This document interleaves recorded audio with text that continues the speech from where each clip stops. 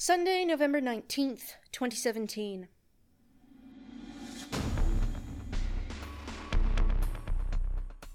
I've had it up to here with this town, I swear.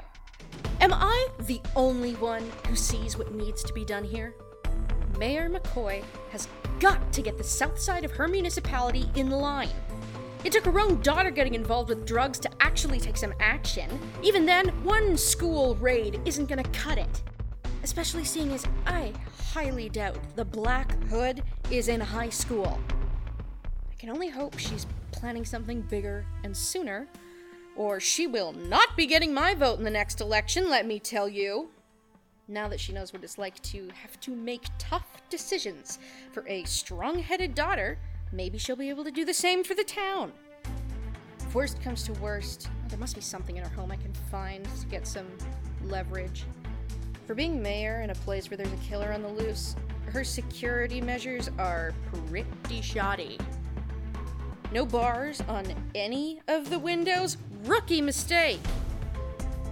Almost as bad as breaking into the sheriff's house, making a conspicuous mess of things, and then going over the useless newspaper clippings you stole when you work for the goddamn newspaper! Ridiculous! Even Elizabeth is better at snooping than that, and she's only a sophomore! Not that I approve.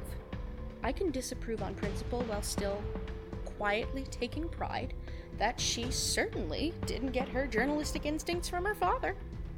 She sure inherited more than enough of his Weasley tendencies, it would seem. Of all the people who could have revealed the private matters of my past, I did not expect to be betrayed by my own daughter. She's a capable girl, but nothing in her diary or on her computer or on the text logs I salvaged from her phone indicated she was capable of such ruthless dealings.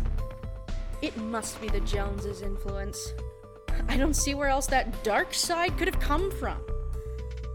Somehow that boyfriend of hers, whose body weight is mostly bones, made it through all 4 trials and became a full-fledged serpent.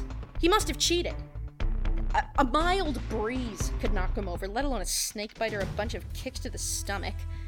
No, he either cheated or they went easy on him for nepotism's sake.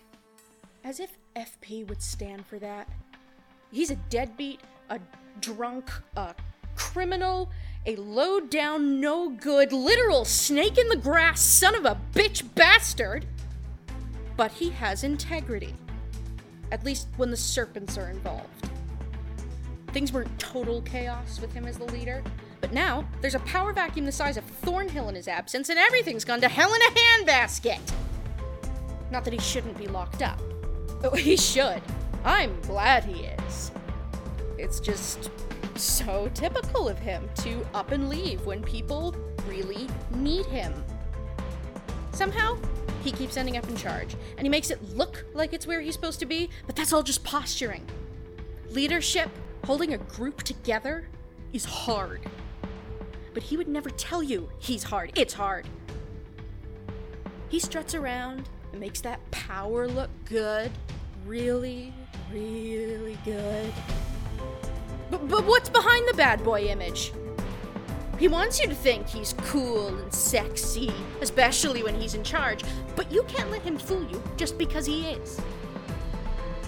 When he's not turning on the charm, making seductive threats, or giving you a totally transparent smirk as he straddles his bike and revs the engine and is so obviously trying to make you forget your own husband's name and instead think, I would sell my goddamn soul to be that motorcycle.